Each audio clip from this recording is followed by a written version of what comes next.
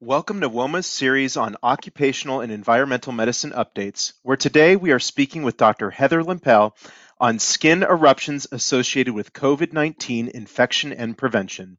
My name is Dr. David Corretto, and I am today's moderator. WOMA is the Western regional component of the American College of Occupational Environmental Medicine. We have designed these WOMA podcasts to be a tool and a benefit for WOMA members to stay current on topics of interest to occupational and environmental medicine physicians. The WOMA Education Committee members involved in the planning of this session have no relevant financial relationships to disclose. Dr. Lempel is a consultant to National Eczema Association and a MERS employee, but reports no conflicts of interest. It is said by the father of modern medicine, Sir William Osler, at the turn of the 20th century, that the physician who knows syphilis knows medicine, in reference to this infectious disease's ability to create a myriad of clinical presentations. In our current era of medicine, COVID-19 captures this spirit, as this viral infectious disease is linked to many conditions, including arrhythmias, stroke, loss of taste and smell, among others. In early April 2020, we became aware of a condition called COVID toes, a bluish discoloration of the toes in patients admitted with COVID-19. Today, we will learn about this and other skin manifestations of COVID-19, including those conditions that arise from excessive hand washing and sustained use of facial PPE. Heather Lempel is a double board certified dermatology and occupational medicine physician. She received her medical degree from the Ohio State University College of Medicine and completed her dermatology residency at the University of California, Irvine. She obtained a master's degree in public health at the University of Pittsburgh while completing occupational environmental medicine residency. Dr. Lempel is a fellow of both the American Academy of Dermatology and the American College of Occupational and Environmental Medicine. She practices dermatology in Raleigh, North Carolina, and also works in research and development. She is a speaker at national medical conferences and has authored numerous dermatology publications. Welcome, Dr. Lempel. Thank you for joining us. Thank you so much for having me. It's a pleasure and an honor. You're welcome. We're glad you're here. Although the pulmonary system is recognized as the primary location for effects of novel coronavirus in symptomatic patients, extrapulmonary effects of the virus have been documented involving multiple organ systems, including the skin. What are some of the unique dermatological findings associated with COVID-19? So it's a great question, and one that we're still trying to figure out. One of the things we've noticed is that perhaps there isn't anything unique about the eruptions, but that they may be eruptions that we see in a lot of different viral infections. But we did have quite a moment. Thank you for saying the COVID toes, so we'll certainly cover those. But unfortunately, there's no pathognomonic rash that we found.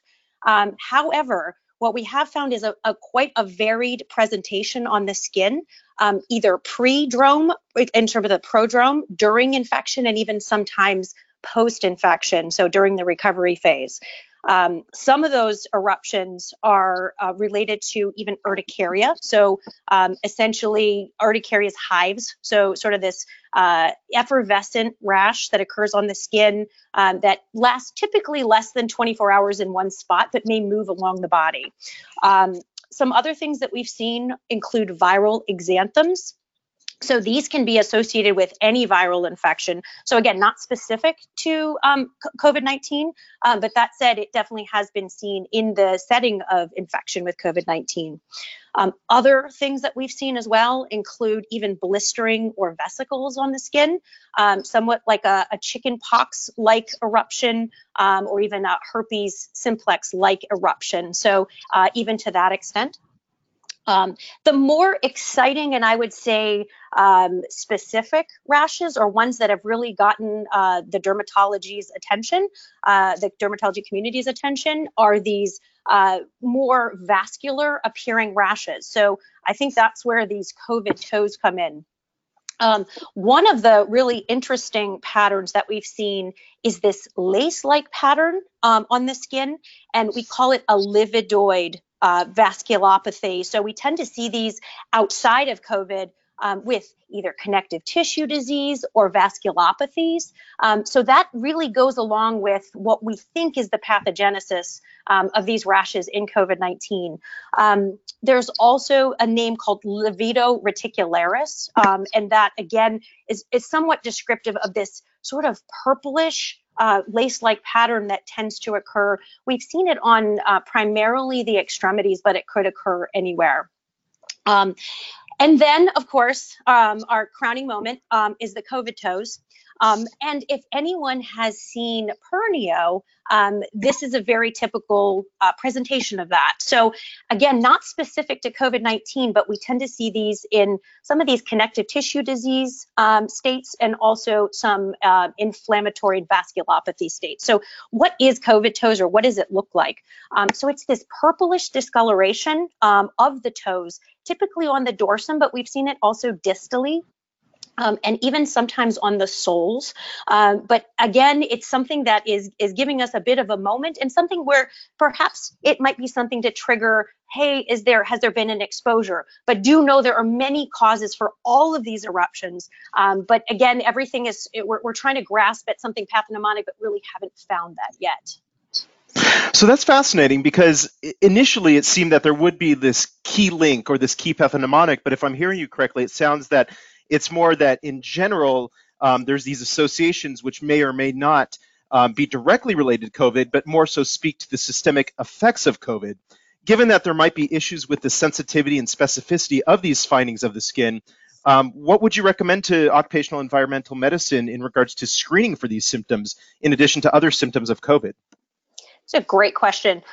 One thing I think is really important to ask our patients is, do you have any new rashes? So not, oh, I used to have Pernio, or I've had, hives since I was 12. The question is, do you have any new rashes or any new findings on your skin? So something new, I think, would be something to screen for. Now, earlier when we were discussing, you mentioned some really great comments about the COVID Dermatology Registry, which was a collaboration between the American College of Dermatology and the American College of Rheumatology. Can you tell me more about this? Absolutely. Thank you for asking that, because we would love for all practitioners to know about this. So if you do see patients with COVID-19 or rashes that are associated with COVID-19, or someone who has a pre-existing dermatologic condition who then gets COVID-19, we would love to collect that data. So this registry was established, as you said, it's actually housed on the American Academy of Dermatology website. And what we're trying to do is collect reports, because as you know, without data, we have nowhere to go. At this point, everything seems to be sort of case by case. So if we can collect all that information, perhaps we can get some prognostic factors. So we're collecting reports of skin manifestations of COVID-19. And again, all healthcare professionals can enter cases. You don't have to be a dermatologist. You could be essentially anyone who sees patients with COVID-19.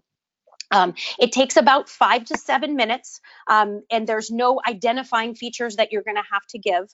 And essentially, any and all patients with possible, even if you suspect, you're welcome to go ahead and report that case, because more data is certainly helpful. And then, like I said, if you have maybe a patient who has a history of eczema or psoriasis, who has a new finding or is infected with COVID-19, we'd also love to capture that data, because from that standpoint, we would love to know how the infection affects those types of pre-existing conditions.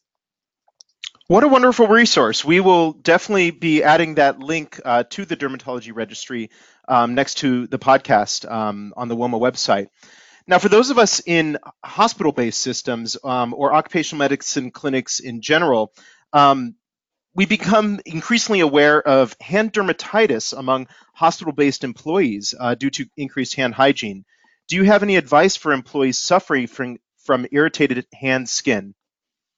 Absolutely. We're all seeing this. I think we're all suffering from this as well. And this is even happening, in the home, certainly at work. So as we are told to constantly clean our hands, and I would say that these antibacterial soaps are very much being pushed, even though, of course, this is a virus. But the idea of increased hygiene, hand hygiene in any state is certainly going to irritate and abrupt the skin barrier. So I think we've all been wearing more gloves. We've been washing more frequently.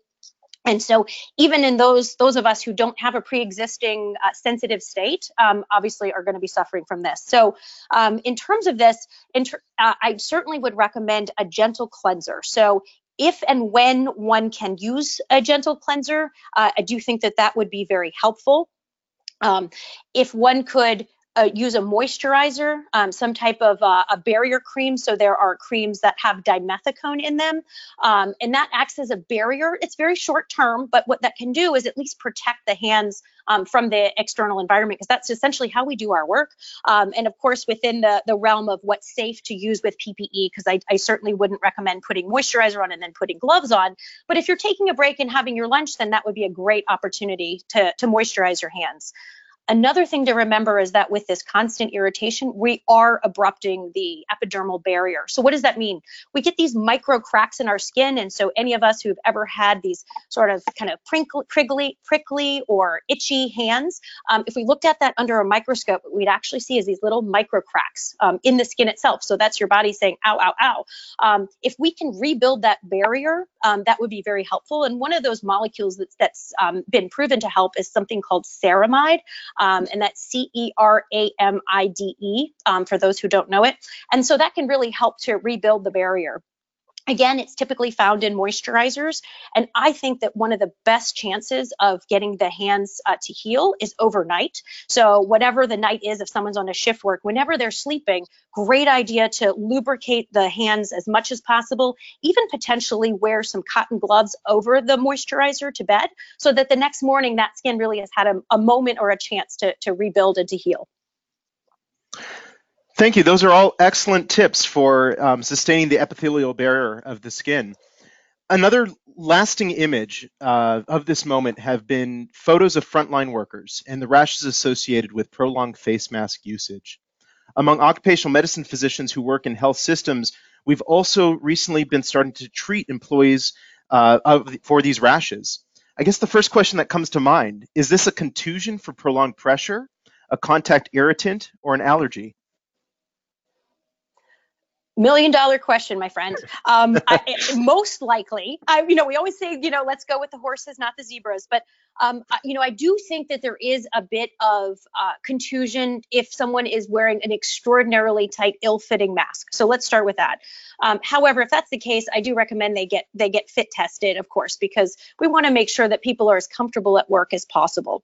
That said, being a N95 mask wearer myself, they're very, very tight, and they can cause certainly a lot of irritation. So I would say that the majority of these are all irritant-based reactions, which is non-immune mediated. This is essentially friction on the skin, and honestly, our faces are not used to having this rubbing against the skin for 6, 8, 12 hours a day. So I understand that it is really a difficult situation for everyone. So I would say that it's primarily this irritant reaction, essentially. Interesting point, especially because as I'm hearing you, skin on the face is different than skin on maybe surfaces that have greater contact with the world, such as the hand and the feet. So I guess given that, if we are invoking that's an irritant, what would be an approach for assessing and treating these types of rashes? So that's a fantastic point, and one that could not be overemphasized enough. So I absolutely appreciate you bringing that up, because you're right. The skin on the face is not meant to explore our world. It's not wearing gloves every day. So if you did look at, say, the stratum corneum, which is that top layer of barrier and sort of the dead keratin that protects us, on the skin, and even the lower parts of the epidermis are much thinner than on the hand skin, especially the palm. So thank you for bringing that up. And that again makes it much more susceptible. But to your point, over time, we are going to build up some of our probably unwelcome, but probably helpful thickening of that skin over time, just because of the constant friction, just like you would anywhere else with a callus. Not many people want them on your face, so I acknowledge that. However, I would say in terms of the workup, first I would assess, is the mask fitting okay? I think that would be a reasonable first step. Beyond that, assuming that the eruption is primarily in the contact points, it's going to be most likely an irritant. And so if we're just going to first talk about irritation itself, to improve the skin, again, I would use very similar approaches to the hands, where I would recommend a hydrating cleanser after work. And so just gentle cleansing to the area. Being very gentle is really important. On the face, also using a moisturizer that can help rebuild the skin. So again, with ceramides would be great. One of the good moisturizing elements is hyaluronic acid. It's a naturally occurring molecule in the skin. And so it's one that can also help to moisturize the top layer of skin. So that certainly could be helpful. Even if you've got someone who's really irritated by their mask when they are off shift, one thing to consider is just over-the-counter mild steroids, so something like an over-the-counter hydrocortisone 1%. That comes in both a cream and an ointment. I found that ointments, which is more of a petrolatum base, is a bit more soothing than creams. Creams can sting if there's any open wounds, but either one would be helpful just to calm down any of that if there's active inflammation or irritation. And again, taking advantage of that overnight whenever one is sleeping, just to put a little bit of a barrier cream on that area so that in the next morning, perhaps that skin can be ready to go for additional irritation. And along those lines, lastly, are there any other preventive measures that we should be aware of that can reduce or limit the development of PPE-related face mask rashes?